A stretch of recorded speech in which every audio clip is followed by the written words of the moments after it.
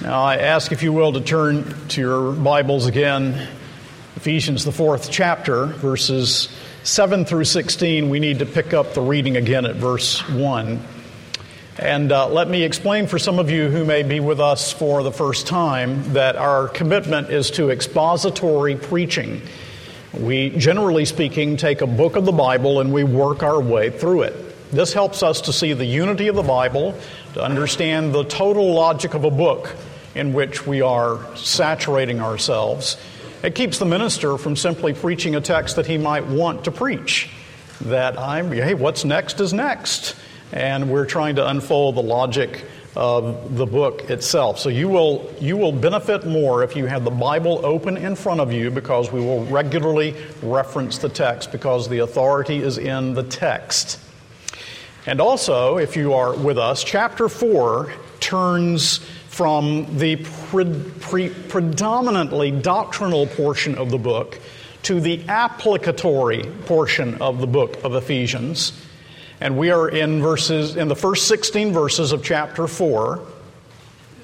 And this is the third sermon on the first 16 verses, because it's very dense. And so we are working our way through these 16 verses, and we'll be focused upon some themes that will finish these first 16 verses for us and allow us to turn to verse 17 and following next week, Lord willing.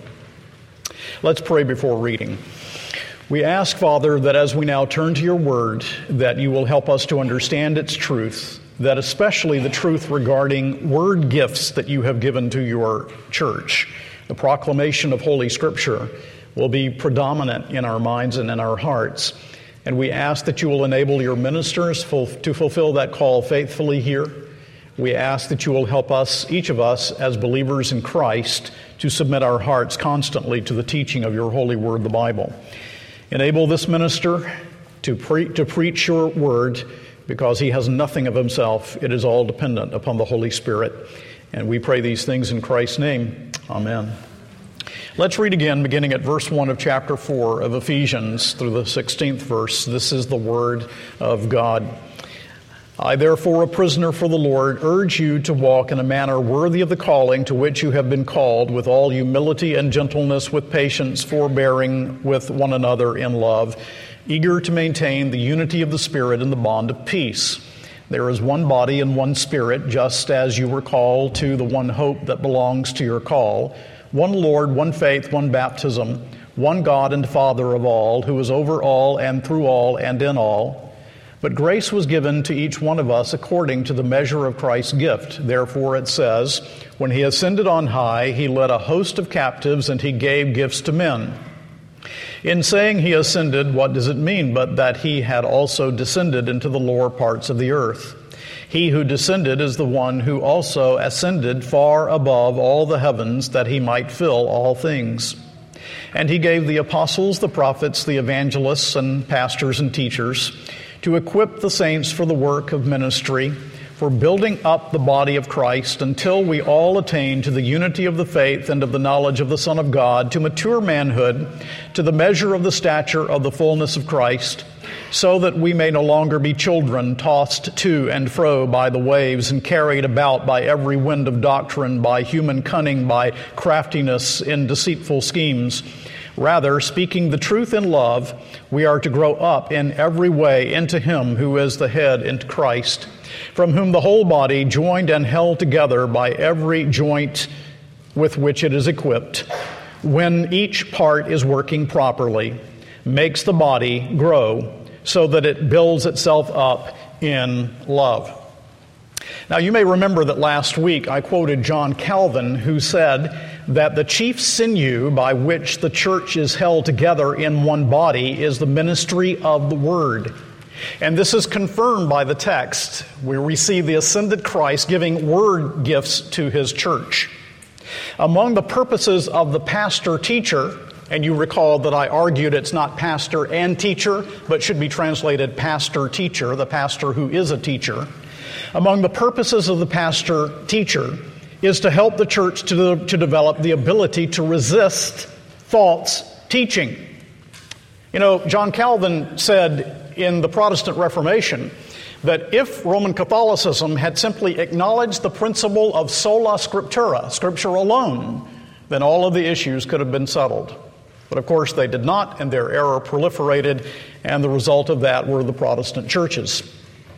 Well, verse 14, I think, is the verse that we're going to focus a good deal on in this sermon, so that we may no longer be children tossed to and fro by the waves and carried about by every wind of doctrine, by human cunning, by craftiness and deceitful schemes. How do we resist the power of error? I'm sure that we can all see that error is a very great power and very destructive, and also can be very attractive. So how do we resist, as believers in Jesus, the attraction and the power of deceitful error? Well, this text tells us three ways. The first is, and I'm somewhat repetitive of some things said last week by necessity, the first way that we resist error is by reverencing the Word of God. By reverencing the Word of God, and especially the place of the preached Word is underscored here by the term pastor-teacher. The ascended Christ has given to His church pastor-teachers. The emphasis then is on word gifts. Some of them were temporary. There are no more apostles. There are no more prophets. They were foundational, and we are building on the foundation of the apostles and the prophets. But the pastor-teacher is permanent until Christ comes again. And the whole point of 1 and 2 Timothy and Titus, the pastoral epistles, is that the apostles are going away, and those that remain to carry on apostolic ministry of preaching and teaching are the pastor-teachers.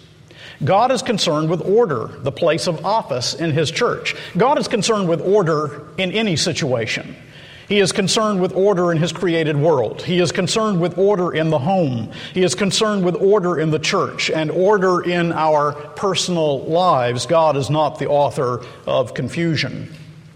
So we have here this emphasis upon the pastor-teacher, as we see in verse 11, that has been given to the church for the perfection of the saints, for the work of ministry, for the building up of the body of Christ, and so that we will be led away from false teaching and led to the truth. Now let's think about this pastoral call for a few moments by looking at a few other passages. If you'll turn with me to the 6th chapter of the book of Acts, you will remember that in Acts chapter 6 we have the establishment of the first deacons. It says, "Now in these days when the disciples were increasing in number, a complaint by the Hellenists arose against the Hebrews because their widows were being neglected in the daily distribution.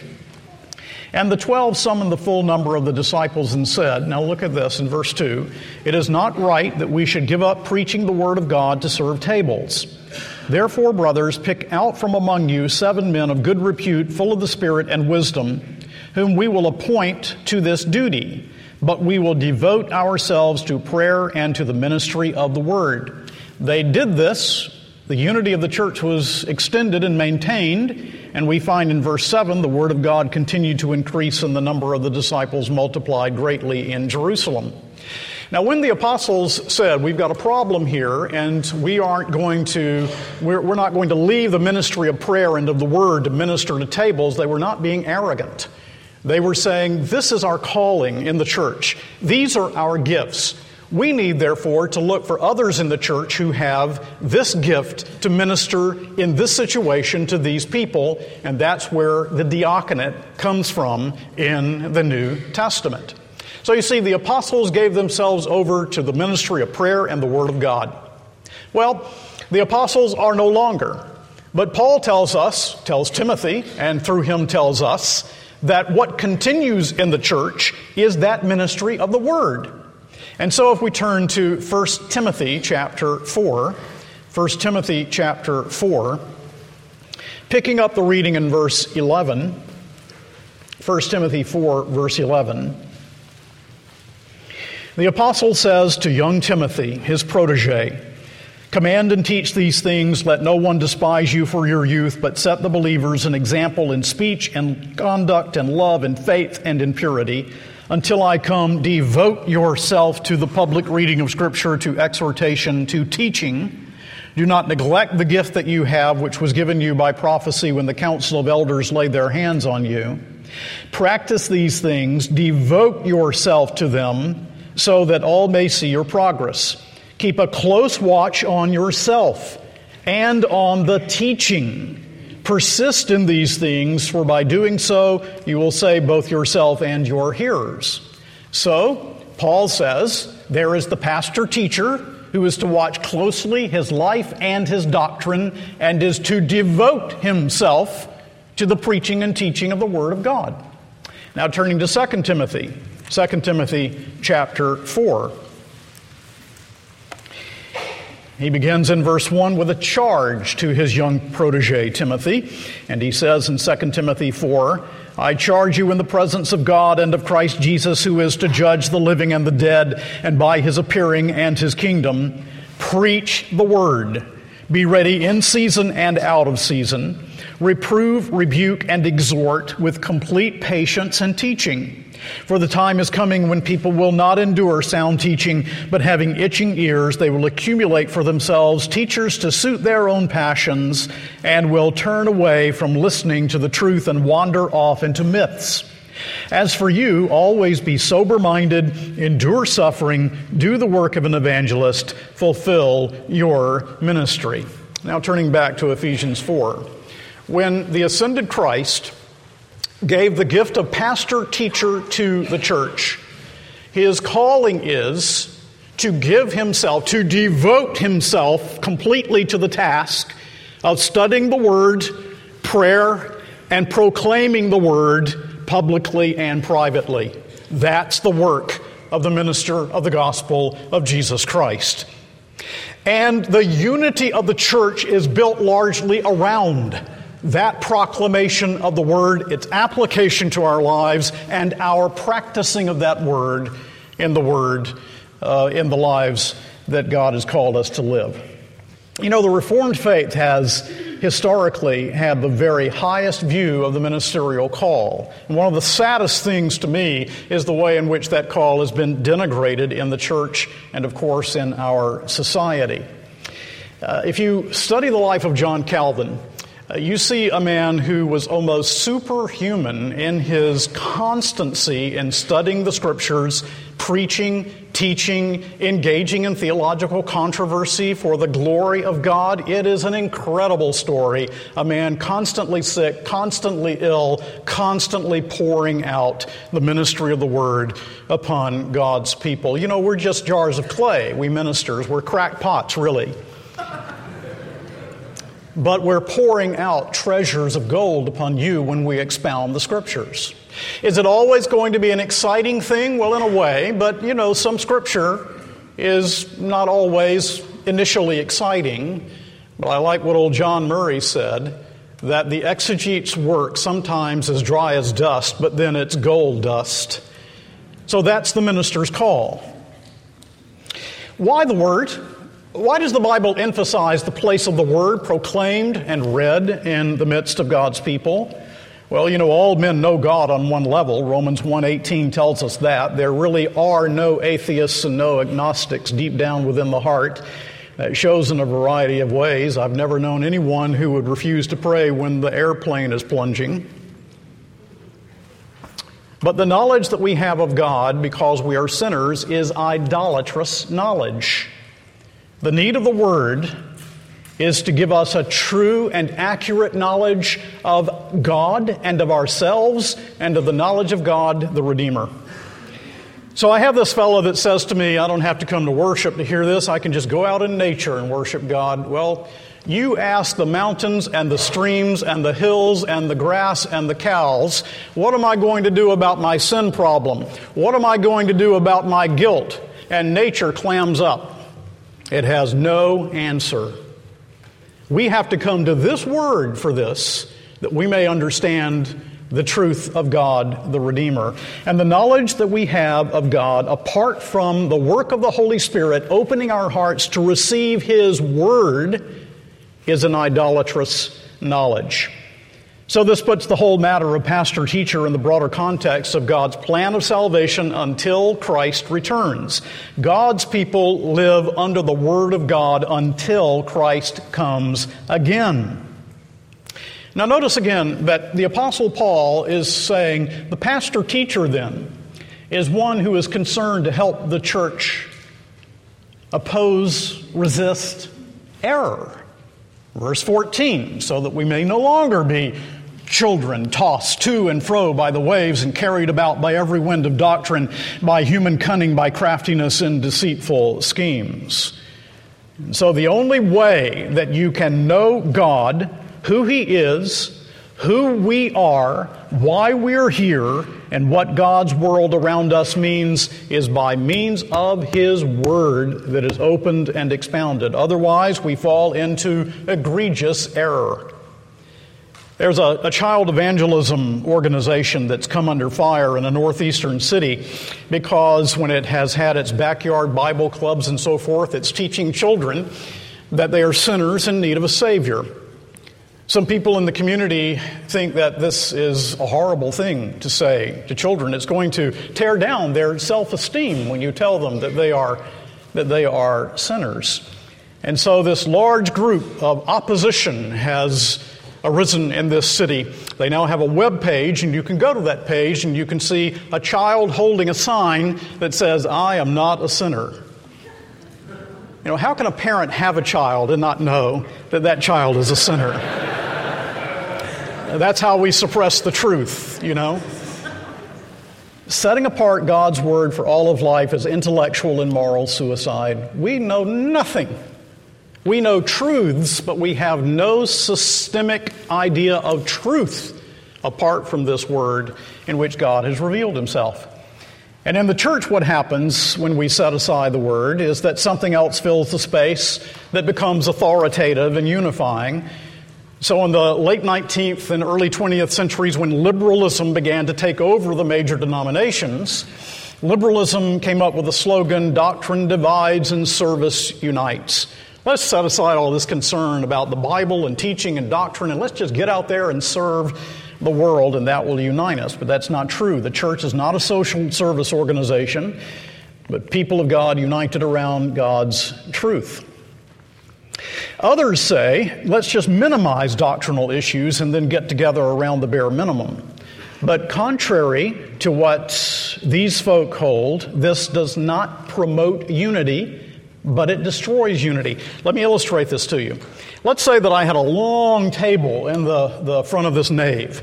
And on that table, I'm placing the great confessions of faith, the creeds and confessions. So we have the Apostles' Creed and the Nicene Creed, and later on the Athanasian Creed. And then perhaps we have the Belgic Confession and the Heidelberg Catechism and the Canons of Dort. We have the 39 Articles, the Anglican Articles. And then we come up, finally, we have the Westminster Confession of Faith. Now let me tell you something. What holds those confessions together is a belief in this book. So when you come to all of these great creeds and confessions, let's take a highlighter and let's mark the differences between them. Do you know that in all of those confessions, and we could put more on the table, actually Reformed confessions have been printed in 4 large volumes. We could put all of those confessions written at different time frames and different settings, but with a commitment to Christ alone, grace alone, the Word of God alone. And we take a highlighter and let's mark the differences. Do you know there would be very little to highlight? Almost nothing. Well, let's go a little farther afield and let's take the Baptists. So we add to the table the Baptist Confession of 1689. Well, we have a few things that we highlight. But we would still have page after page after page after page with no mark whatsoever. All right, let's go a little farther afield. Let's go to the Lutherans. Let's put the Lutheran Augsburg Confession on the table. Yeah, we would highlight a few more things that have been highlighted before. Almost nothing until we get to the Baptist, then a few things. Augsburg, yeah, we highlight some things, but still page after page after page with no mark at all. Do you see the point? These are confessions that don't say, let's minimize doctrine. They maximize it. There is a system of doctrine contained within the Holy Scriptures. God has revealed Himself truly. We can discern what that teaching is, and we can be unified around the Word of God. But when the churches get away from sola scriptura, Scripture alone, and the belief that the Bible contains this system of doctrine, unity is destroyed. Unity is not disturbed by stressing doctrinal truth, but by a disinterest in doctrinal truth. And when sola scriptura goes, everything goes. All these little independent outfits then begin to develop and say, let's just be the New Testament church, let's not have any creed. Don't you believe it? They have a creed. They have a creed, usually a very poor one, that doesn't give a hoot about how the Holy Spirit has led the church in doctrinal unity, as seen in the great confessions of the church. So, people of God, we will overcome error by reverencing the Word of God and looking for the maximum in our understanding of the truth, not the minimum. How then do we overcome error? We overcome error by reverencing the Word of God, read and proclaimed. Second thing, how do we overcome error? Well, by understanding the power of error. We overcome error by knowing our enemy, so to speak. So again, look at verse 14. So that we may no longer be children tossed to and fro by the waves and carried about by every wind of doctrine, by human cunning, by craftiness and deceitful schemes. Belief in the truth is something that is just contrary to the spirit of the age. We must be tolerant and always positive, we're told. There's no place for controversy or condemnation, unless you're an evangelical Christian, and then there's plenty of condemnation for you. The truth is at stake in the world and in the church today. You know, the colophon that was placed on Calvin's books when they were published, that is to say, the mark the publisher put on them, was a sword. Today, someone said the church's books might have for its colophon a feather duster. An essential aspect of the unity of the church, one aspect of promoting it, is protection against error. And it's amazing to me how overlooked this is, despite the fact that the Bible is explicit about it. And that's because of this modern attitude that unity should be promoted by finding the least common denominator. We're not called, friends, we are not called to overlook doctrinal differences, but to work together for a biblical understanding of truth. Now, I want to underscore this fact. Remember that Paul has told us that the church is built on the apostles and prophets. What does that mean? It means we're built upon the truth, upon the inspiration of the Bible, ultimately. And this stands in sharpest contrast to modern liberalism that says there are many ways to the truth and mission of the church. The mission of the church is to join religion wherever it may be found, as one of them says, to join with all who dance to the tune of faith. And often it's coupled with overt dishonesty. One of my professors, Edmund Clowney, when he was a student at Yale under a well-known theologian, that theologian said to the class, at that point the Northern Church still had the Westminster Confession of Faith as its confession, though they no longer believed it. And this professor said to the young men in his class, you know, the Presbyterian Church is a great church in which to minister. The only problem is you have to lie to get in. And that's exactly what they did. Man after man after man after man subscribed to a confession of faith that he did not believe. It's dishonesty. The charismatics come along and they would have us unite largely around experience. But what's most disconcerting is that this attitude that we aren't really concerned with truth today has influenced the church, and we're capitulating. In some instances, it's gone so far that the church is looked at as a total tolerance society.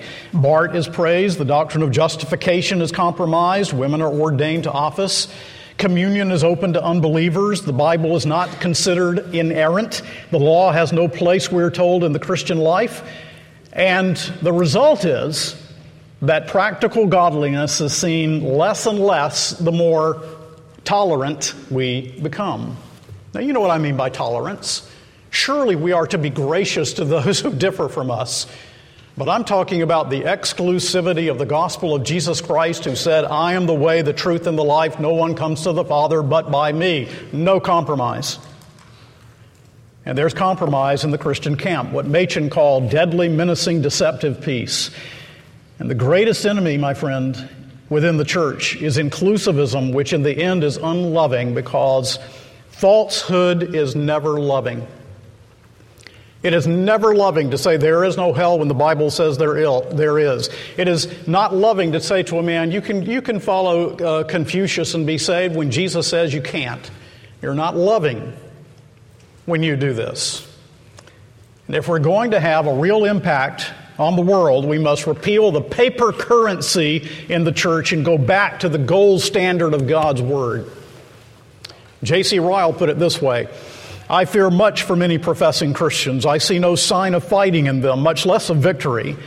They never strike one stroke on the side of Christ. They are at peace with his enemies. They have no quarrel with sin. I warn you, this is not Christianity. This is not the way to heaven. So look at verse 14 again. Yes, I am reading it many times on purpose, so that we may no longer be children tossed to and fro by the waves and carried about by every wind of doctrine, by human cunning, by craftiness in deceitful schemes. It matters what you believe. Ideas have consequences. Doctrine is important. Think of the book of Galatians. Paul says, if you trust the wrong Christ and do not believe his gospel, then you'll be lost forever.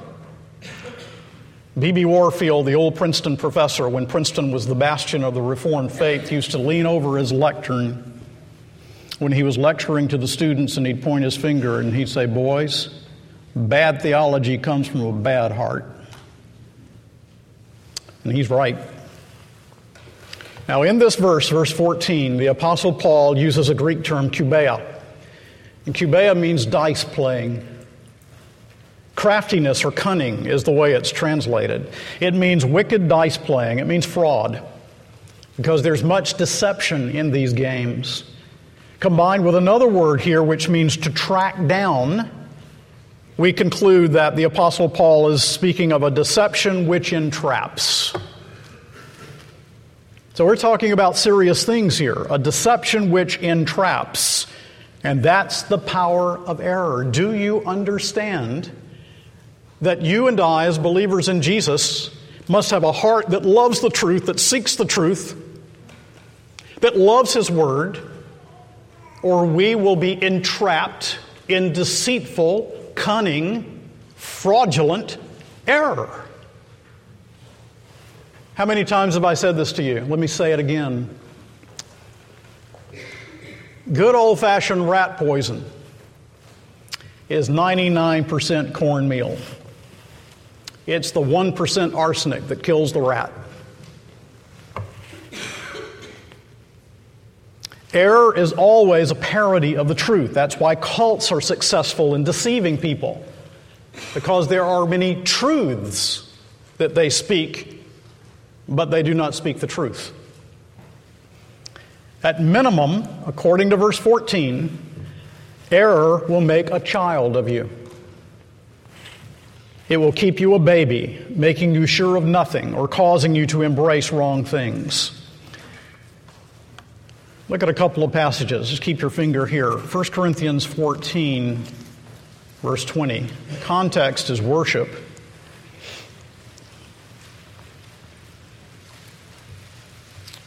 The gifts of the Spirit. And he says in verse 20 of 1 Corinthians 14, brothers, do not be children in your thinking. Be infants in evil, but in your thinking be mature. Now let's turn to Hebrews chapter 5. Hebrews chapter 5. We see the writer of Hebrews is concerned with the same thing. If you think the book of Hebrews is deep, well, really the writer of Hebrews says, well, I'm really just bringing you some basic things. That's all you can handle. He says in Hebrews 5:11, about this we have much to say. This is Hebrews 5:11. It is hard to explain since you have become dull of hearing. For though by this time you ought to be teachers, you need someone to teach you again the basic principles of the oracles of God. You need milk, not solid food, for everyone who lives on milk is unskilled in the word of righteousness since he is a child. But solid food is for the mature, for those who have their powers of discernment trained by constant practice to distinguish good from evil. It takes constant practice, applying the word to distinguish good from evil. So listen, if you are a child in the Christian faith because you have recently become a believer in Jesus, that's great. It's fine. We have our little babies, and it's wonderful that we have our little babies. They should be little babies. They were born infants. But they shouldn't stay infants, and they shouldn't stay children, either in their bodies or in their thoughts or their emotions, affections, their will, their soul. They should grow up. They should mature. And that's Paul's point here. He says in verse 14 of Ephesians 4, so that you may no longer be children tossed to and fro by waves. You're going to be a child if you don't get into the Word. Grow up, Paul is saying. Submit yourself to the Word proclaimed. Get into the Word yourself and read and study it, so that you will not be children, or you will not be rudderless, with the wind coming and blowing you wherever it will.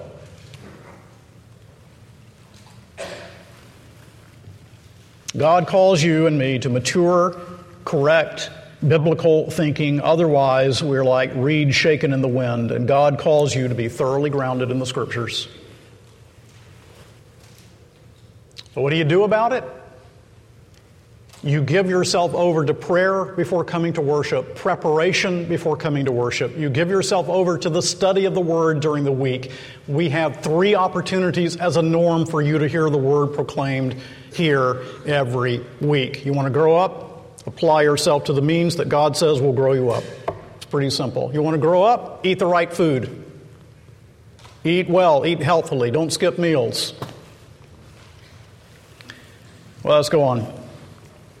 We're answering the question, how do we resist the attraction of error? Let me give you one more thing, and that is by growing in the truth. I could have said by growing in grace, but call it what you will, verses 15 and 16 of Ephesians 4. Let's look at it. Rather, speaking the truth in love, we are to grow up, see the word, grow up, in every way into Him who is the head, into Christ, from whom the whole body, joined and held together by every joint with which it is equipped, when each part is working properly, makes the body grow so that it builds itself up in love. The ultimate goal is full and complete maturity in heaven. Between now and then, there is a growth process. The unity is promoted, because the unity of the church is the theme of the passage.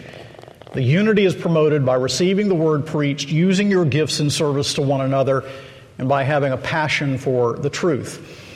And Paul states it positively in verse 15 when he says, speaking the truth in love, we are to grow up. Speaking the truth in love. We grow together when we speak God's truth to one another lovingly. Error is evil. Doctrinal error can never be harmless, but we also must see that a formal theoretical orthodoxy does not imply holiness of life. Our orthodoxy must be characterized by a life manifesting the truth in love. So when he says speaking the truth in love here, he uses the word aletheuein, which doesn't simply mean speaking it, but living it. Literally, it means be honest. We need to be honest. We need doctrinal truth. We need to take it seriously. But if it does not affect our practice, we are not taking it seriously. And Paul is saying, you take this word that is proclaimed by the pastor teacher. That will keep you from error. That will draw you to the truth if you speak it in love. That is to say, if you're honest. Honest in your heart and honest with one another about the truth. Maybe there's someone you know that's in error and you need to be honest with them. Someone who's fallen into a grievous sin and you haven't been honest with him. You've not spoken the truth in love. Or maybe you've said true things but you haven't said lovingly. Paul says these belong together. So when a man says, I know the teaching of God's Word, the Bible says that I'm to be the head of my home. All right, the Bible teaches that. But then he doesn't love his wife. He doesn't discipline his children. That's a man who is theoretically orthodox, but he doesn't understand the doctrine at all because he hasn't applied it to his own heart and he doesn't know how to live it out. The man that does not love his wife and discipline his children is not taking the doctrine of headship in the home seriously, no matter what he says. Now, Paul says as we do this, we'll be growing up in all things into him who is the head in verse 15. Now, let's look at the words again. This is really thick language.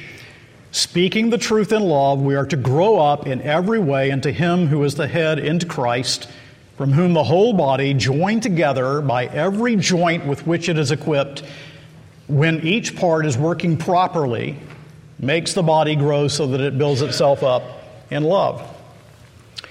Now, the metaphor might seem very strange to us, but the idea is not what people think it is.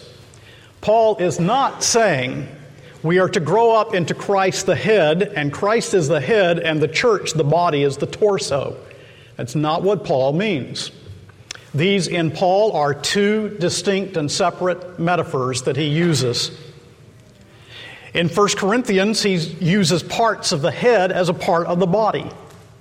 In Ephesians chapter 5, he says the husband is the head of the wife, his body. Well, the husband is not the head and the wife the torso.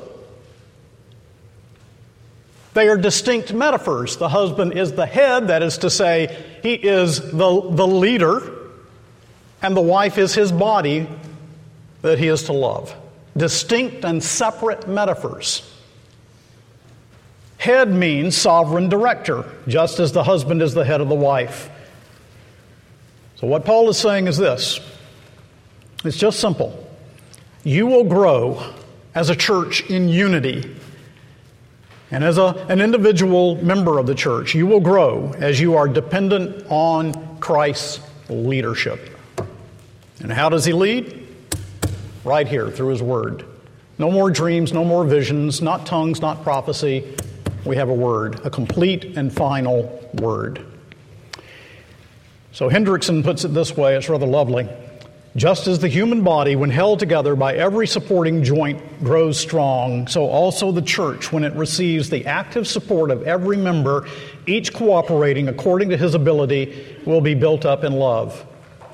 So did you see this? If you want to promote the unity of the body, as you're called to do, verse 16 says, when each part is working properly, makes the body grow up, that it builds itself up in love. The idea is you take in the Word, you apply it to your life, you love your brother and sister next to you, and you use those gifts that God has given you to serve them, and then we'll have a unified body. Right? So are you using your gifts? Don't be down on somebody if you don't see them using their gifts, because their gifts may be very quiet. It may be in the closet, praying. They have a special gift of prayer nobody sees but God. Maybe a gift of coming alongside someone lovingly and quietly and encouraging. For somebody else, it may be teaching in the church and everybody can see it. Doesn't matter. The point is, you love Christ and love this body and get involved by using your gifts. Don't just hang on the edges. The Bible just doesn't encourage anything like that. Well, I need to bring it to a conclusion, I guess.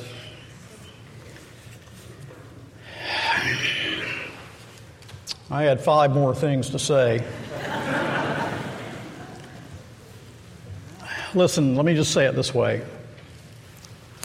You've got to love the truth. You've got to love the truth. You can't just be passive here.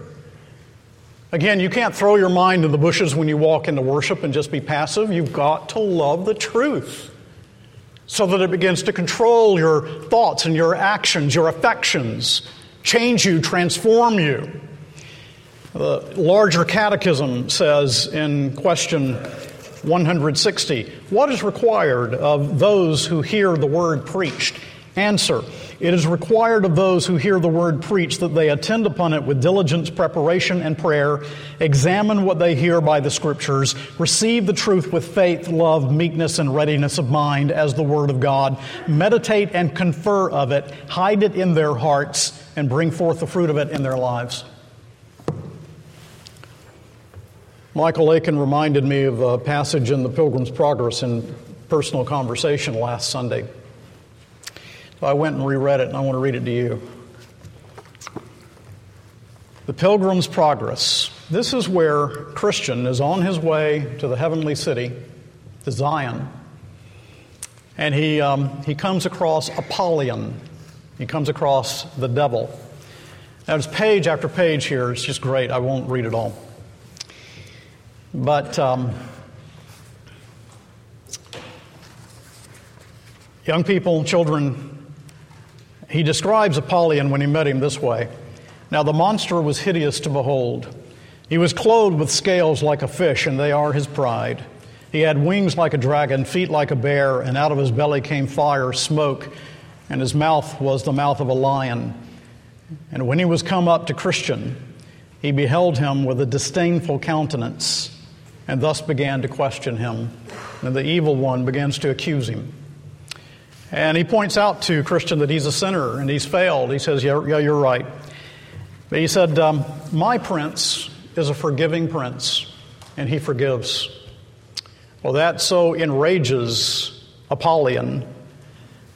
Then Apollyon broke out into a grievous rage, saying, I am an enemy to this prince, an enemy to the Lord. I hate his person, his laws, his people. I am come out on purpose to withstand thee. Christian, Apollyon, beware what you do, for I am in the king's highway, the way of holiness, therefore take heed to yourself. Apollyon. Then Apollyon straddled quite over the whole breadth of the way. The way is capitalized.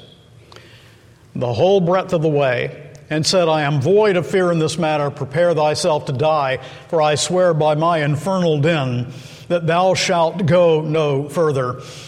Here I will spill thy soul. And with that, he threw a flaming dart at his breast. But Christian had a shield in his hand with which he caught it and prevented the danger of that. We're going to read this again when we get to chapter 6. Then did Christian draw, for he saw it was time to bestir him. He drew. And Apollyon as fast made at him, throwing darts as thick as hail, by the which, notwithstanding, all that Christian could do to avoid it. Apollyon wounded him in his head, his hand, his foot. This made Christian give a little back. Apollyon therefore followed his work amain, and Christian again took courage and resisted as manfully as he could. This sore combat lasted for above half a day, even till Christian was almost quite spent. For you must know that Christian, by reason of his wounds, must needs grow weaker and weaker. Then Apollyon, espying his opportunity, began to gather up close to Christian, and wrestling with him, gave him a dreadful fall. And with that, Christian's sword flew out of his hand. What's his sword? It's the Word. I'm tempted to stop and say, go read it for yourself, find out what happens. No, I won't. The sword flew out of his hand. Ever happened to you? Then said Apollyon, I am sure of thee now. Get it? And with that, he had almost pressed him to death, so that Christian began to despair of life. But as God would have it, while Apollyon was fetching of his last blow, thereby to make a full end of this good man, Christian nimbly reached out his hand for his sword and caught it, saying, Rejoice not against me, O mine enemy. When I fall, I shall arise. Micah 7:8. And with that gave him a deadly thrust, which made him back as one that had received his mortal wound. Christian, perceiving that, made at him again, saying, Nay, in all these things we are more than conquerors through him that loved us. And with that Apollyon spread forth his dragon wings and sped him away, that Christian saw him no more. In this combat no man can imagine unless he had seen and heard it as I did. What yelling and hideous roaring Apollyon made all the time of the fight. He spake like a dragon, and on the other side what sighs and groans burst from Christian's heart. I never saw him all the while give so much as one pleasant look, till he perceived he had wounded Apollyon with his two-edged sword. Then indeed did he smile and look forward, but it was the dreadfulest fight that I ever saw. The evil one is out to destroy your soul. He is out to destroy this church. He is out to destroy the proclamation of truth in the world. He will raise up ISIS. But the Lord is still in control. But there's one thing for sure. Apollyon is all over you when you lose your sword. Some of you have dropped your sword. You're not even reading the Word. You're here infrequently to hear the Word proclaimed. You don't take advantage of the means of grace that are offered. You need your two-edged sword. And this is the way that the Lord has given for His people. Do you know why? Every Sunday morning I come out and the first thing I do is to open the Bible on the pulpit. Because it says to us, we are a people on the way living under the authority of this Word until Jesus comes again. Folks, get your sword, learn your weapon, learn how to use it. Grow in the grace and in the knowledge of the Lord and Savior Jesus Christ. And God's people said, Amen.